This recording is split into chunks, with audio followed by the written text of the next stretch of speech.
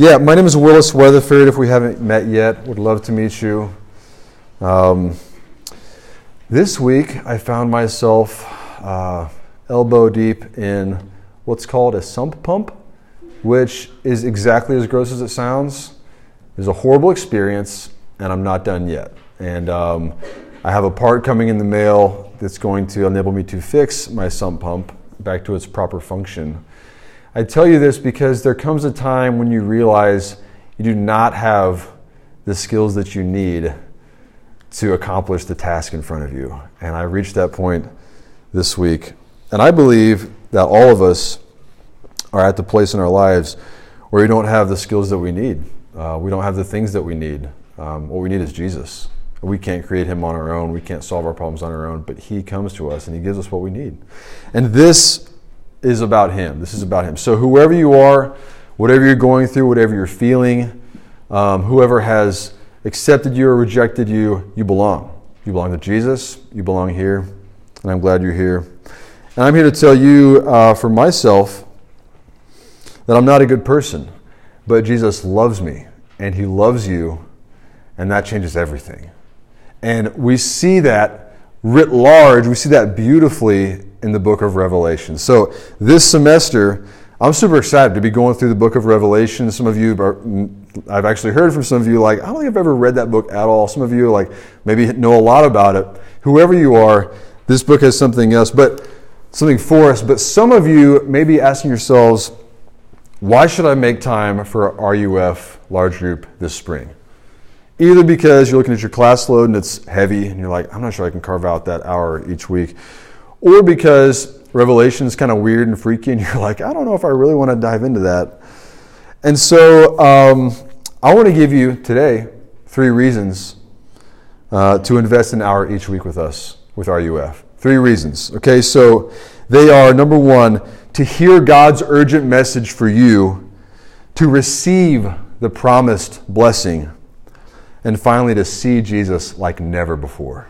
That's the 3 reasons. That's where we're going tonight. Let's pray. Father God, I really do, among all the pressures of our lives, all the time constraints and commitments, thank you for bringing us here. Thank you for bringing us through the break. Thank you for bringing us to this moment to hear your word.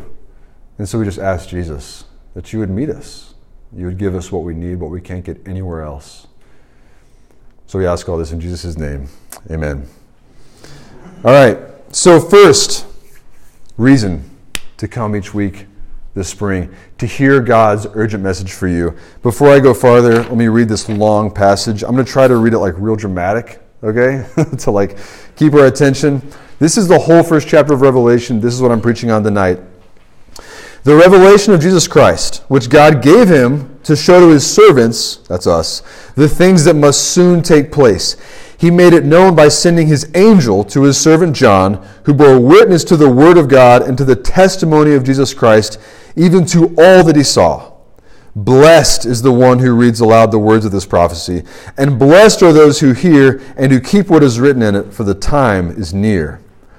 John, to the 7 churches that are in Asia, grace to you and peace from him who is and who was and who is to come, and from the 7 spirits who are before his throne, and from Jesus Christ, the faithful witness, the firstborn of the dead, and the ruler of the kings on earth. To him who loves us and has freed us from our sins by his blood, and made us a kingdom, priests to his God and Father, to him be glory and dominion forever and ever. Amen. Behold, he's coming with the clouds, and every eye will see him, even those who pierced him, and all tribes of the earth will wail on account of him. Even so, amen. I am the Alpha and the Omega, says the Lord God, who is and who was and who is to come, the Almighty. I, John, your brother and partner in the tribulation and the kingdom and the patient endurance that are in Jesus, I was on the island called Patmos, an account of the word of God and the testimony of Jesus. I was in the Spirit on the Lord's day, and I heard behind me a loud voice like a trumpet saying, write what you see in a book and send it to the 7 churches, to Ephesus and to Smyrna, Pergamum, Thyatira, Sardis, Philadelphia, and Laodicea. Then I turned to see the voice that was speaking to me.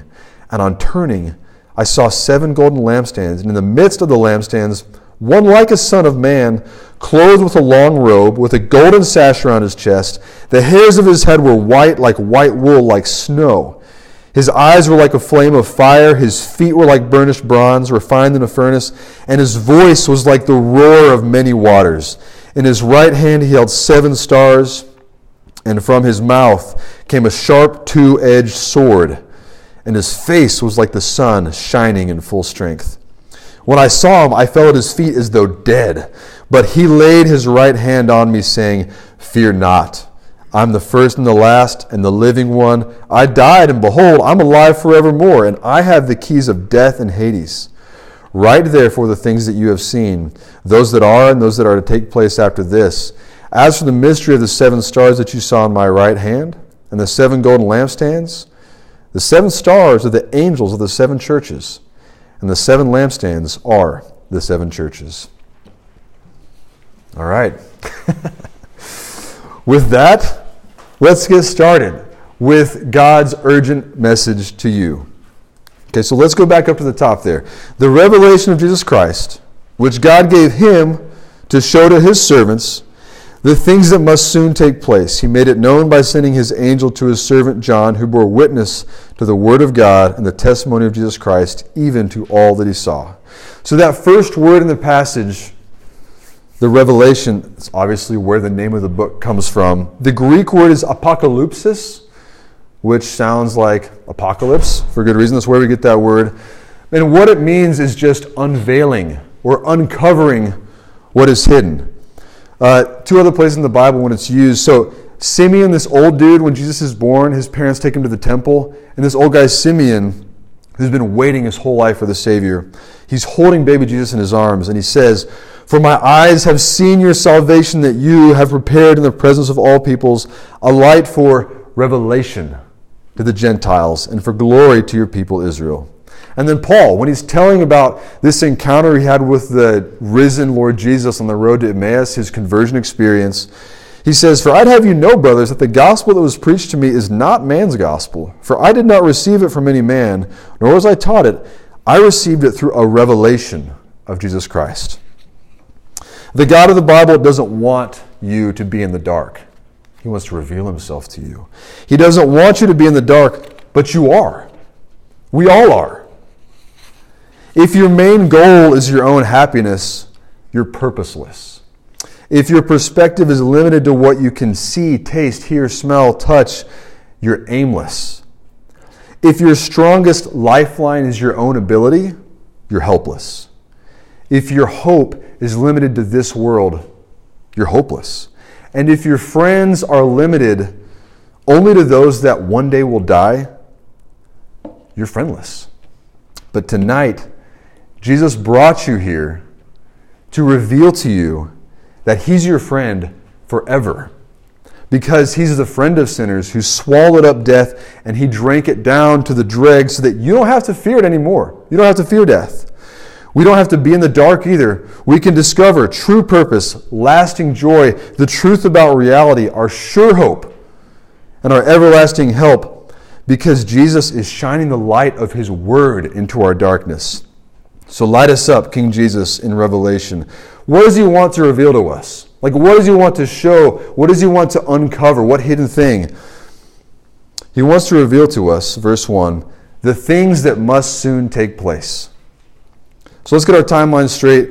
John wrote Revelation 95 AD, so about 60 years after Jesus' death, while he, John, was imprisoned on this island called Patmos. It's like right in between Turkey and Greece. Middle of the ocean. Ancient practice, you don't like somebody, just put them on an island, middle of the ocean. Sounds kind of nice now, but like no food, no water, kind of rough. Anyway, so how soon after? It says the things that must soon take place. So we got to presume like, okay, it's after 95 AD. Like, is it the next few years, hundreds of years? So this is kind of cool. Revelation is a specific kind of literature. And it's not, we're going to talk more about it later, but it's not limited like by time, like a book of history usually is, where it kind of starts at the beginning and just kind of chronologically works through and ends at the end. Actually, Revelation, it is able to loop backwards. It can jump forwards. It can reiterate different times. That's the kind of literature it is, which brings us to one of the keys of understanding Revelation, which is its genre. Its genre. So my brother-in-law, Logan, once told his then girlfriend, now wife, Erica. So Logan tells Erica that the old classic thriller horror film, The Shining. Who's seen The Shining? Raise your hand if you've seen it. Okay. So for those of you who don't know, The Shining is a petrifying, very disturbing horror thriller movie that not everyone in this room would like, because it's just kind of like rough and actually scary. But he tells his girlfriend that it's a romantic comedy. And it sounds kind of nice, right? Like The Shining, yay. And so she goes with it. She doesn't know any better. She's never seen it. So they go. And of course, as the movie goes on, but she gets more and more confused and eventually realizes it is not a romantic comedy. It's a very different genre. Somehow they still got married. They're still very much in love, which just goes to show. Guys, not a recommended strategy for your dating lives. I tell this story because it illustrates how important genre is to understanding a movie or a work of literature, this book of the Bible. If we misunderstand how God is communicating to us in Revelation, we're going to totally miss it. We're going to be as confused as Erica was watching The Shining, expecting it to be a rom-com. Revelation has two main overlapping genres. Okay, so what is the genre of Revelation? It's kind of two main overlapping. It's an epistle of apocalypse. That's the genre of Revelation. So here's what that means. As an epistle, it means it's a letter. So Revelation is a letter. You can see that in the first verses. It's written to the churches of Asia. And this means it's not just like the musings of this guy, John, who happened to have this vision. It's like, oh, I'm going to write it all down because it's super trippy and weird. No, he wanted to send it because he thought it was important for these people. And actually, God thought it was important for these people to see. And this is actually really helpful for us to understand what Revelation means, because whatever we think about it, it has to be bounded by plausibility for his audience, by the churches in Asia in the first century. So if we read Revelation, we read a passage and we're like, I think this is telling me that UVA wins the basketball tournament this March in 2023. Some of you might be happy about that, but like that would make no sense to the original audience, right? Because they don't know what that stuff is. So we have to be like, okay, I guess it doesn't mean that. So it's actually a helpful interpretive tool for us. But what sort of letter is Revelation? Like not just any letter, what kind of letter? What does it contain? It primarily contains apocalypse, which is this other genre. And we usually think that apocalypse means like the catastrophic end of the world, like just fire, brimstone, like everybody's dying, you know. And the original Greek language, as I said, actually it doesn't have any of that. It just means unveiling, uncovering. It's as though God pulls back the curtain and allows us to finally see like what's really going on, but in terms that we can understand.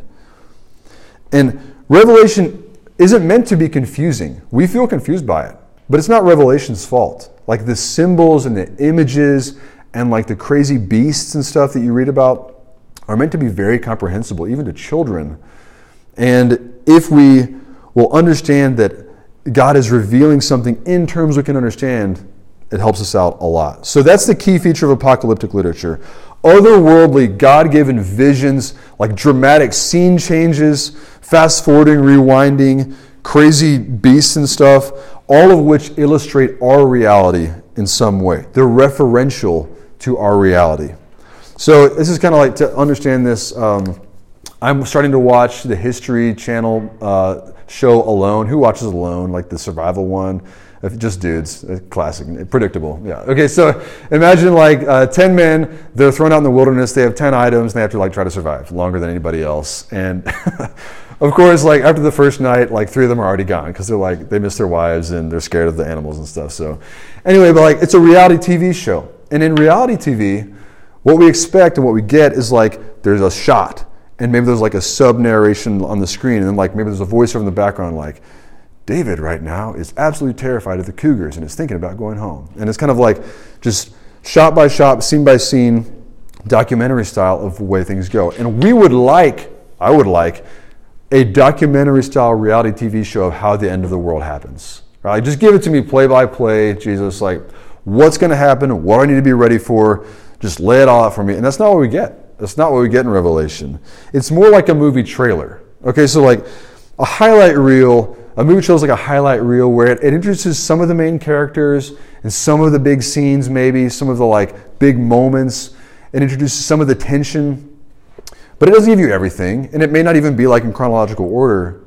But the purpose of it is to get you to go see the movie. It has a point.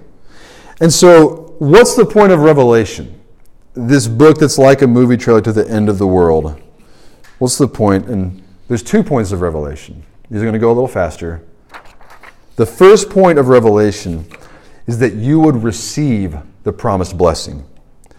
And the second is that you'd see Jesus like never before. So first, to receive the promised blessing, God proclaims 3 blessings, some of the clearest and most direct in all of Scripture. Verse 3, blessed is the one who reads aloud the words of this prophecy, and blessed are those who hear, and who keep what is written in it, for the time is near. So, read aloud Revelation, blessed by God. Hear Revelation read aloud, blessed by God. Keep what is written in it, blessed by God. Now you know why I wanted to preach on Revelation, right? This says, if I just preach on Revelation and read it aloud to you, I'm going to be blessed.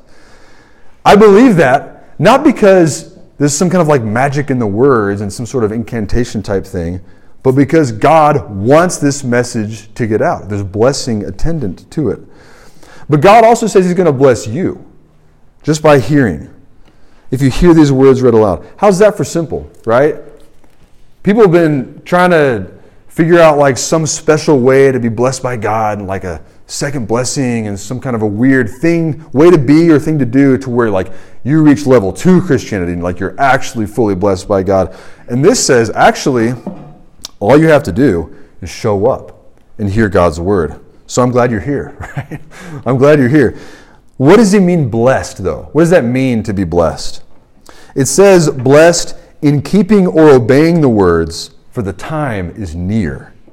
Meaning the contents of this book aren't just meant to be like a weird story that you read and walk away from and like, that was kind of weird. I guess I'm going to go read Romans.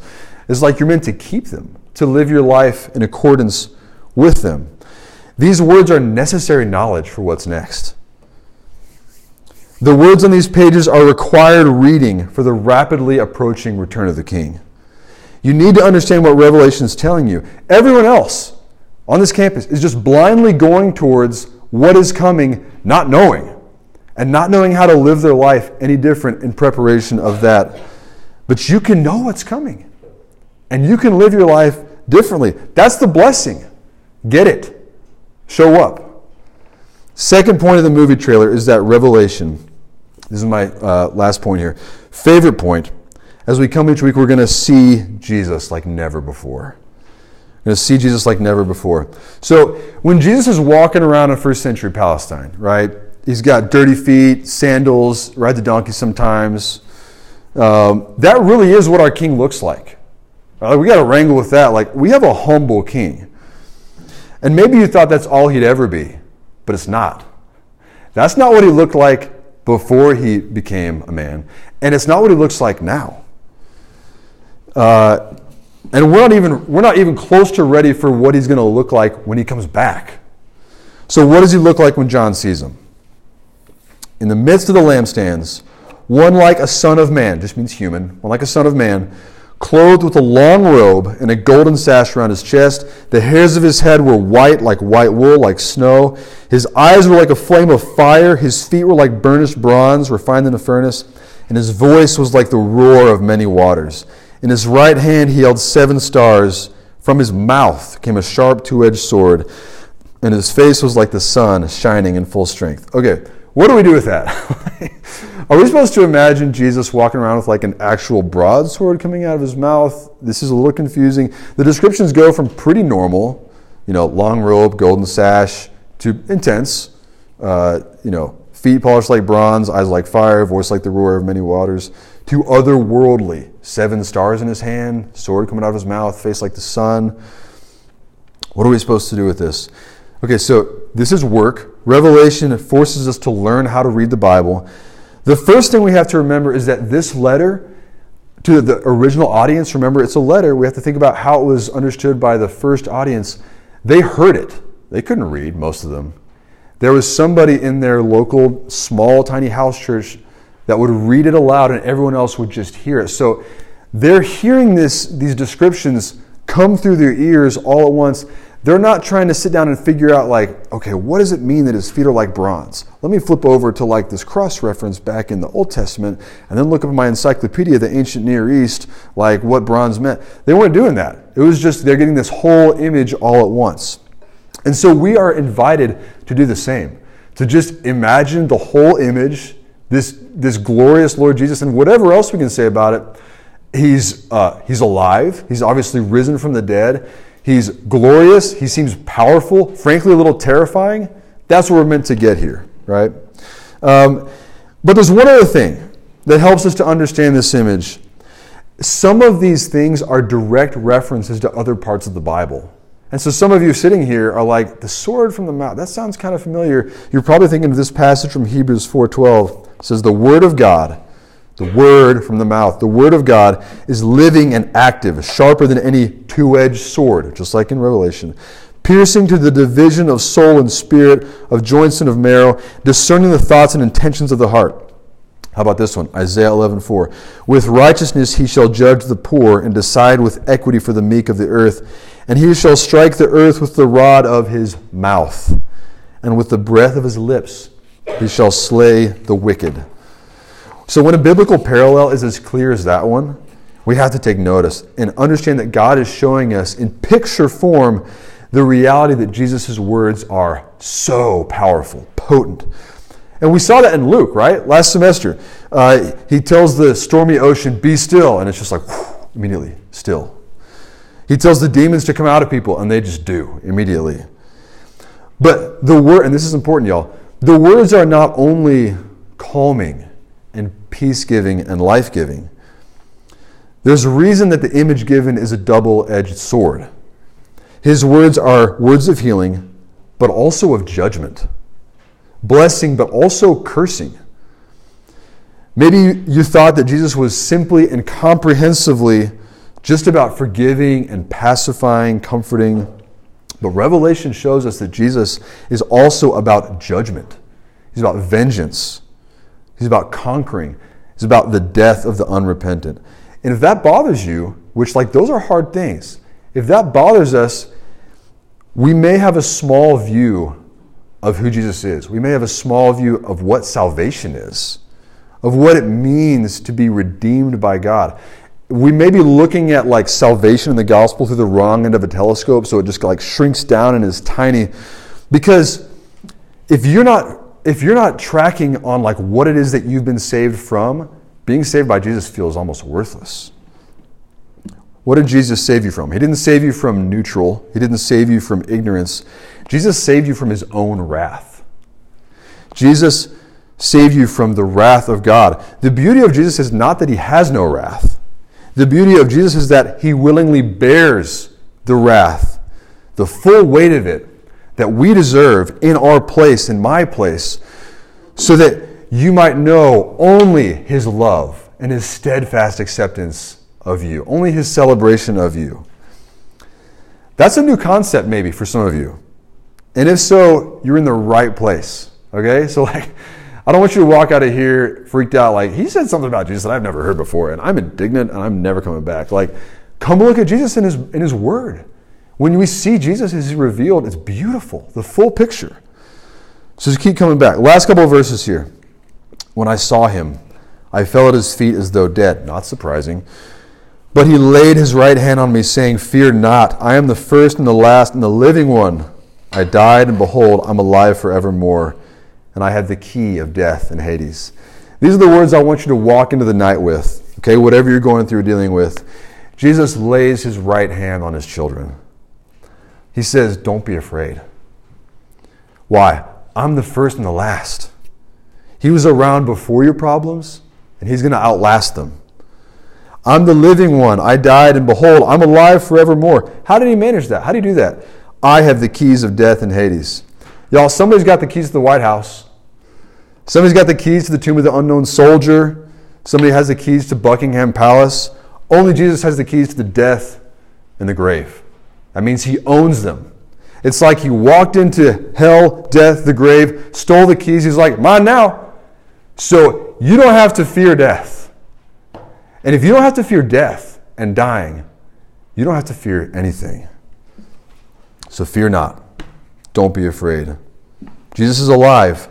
The words of his mouth may slay the wicked, but they speak comfort and life to the forgiven. So to him who loves us and has freed us from our sins by his blood and made us a kingdom, priest to his God and Father, to him be glory and dominion forever and ever. Amen.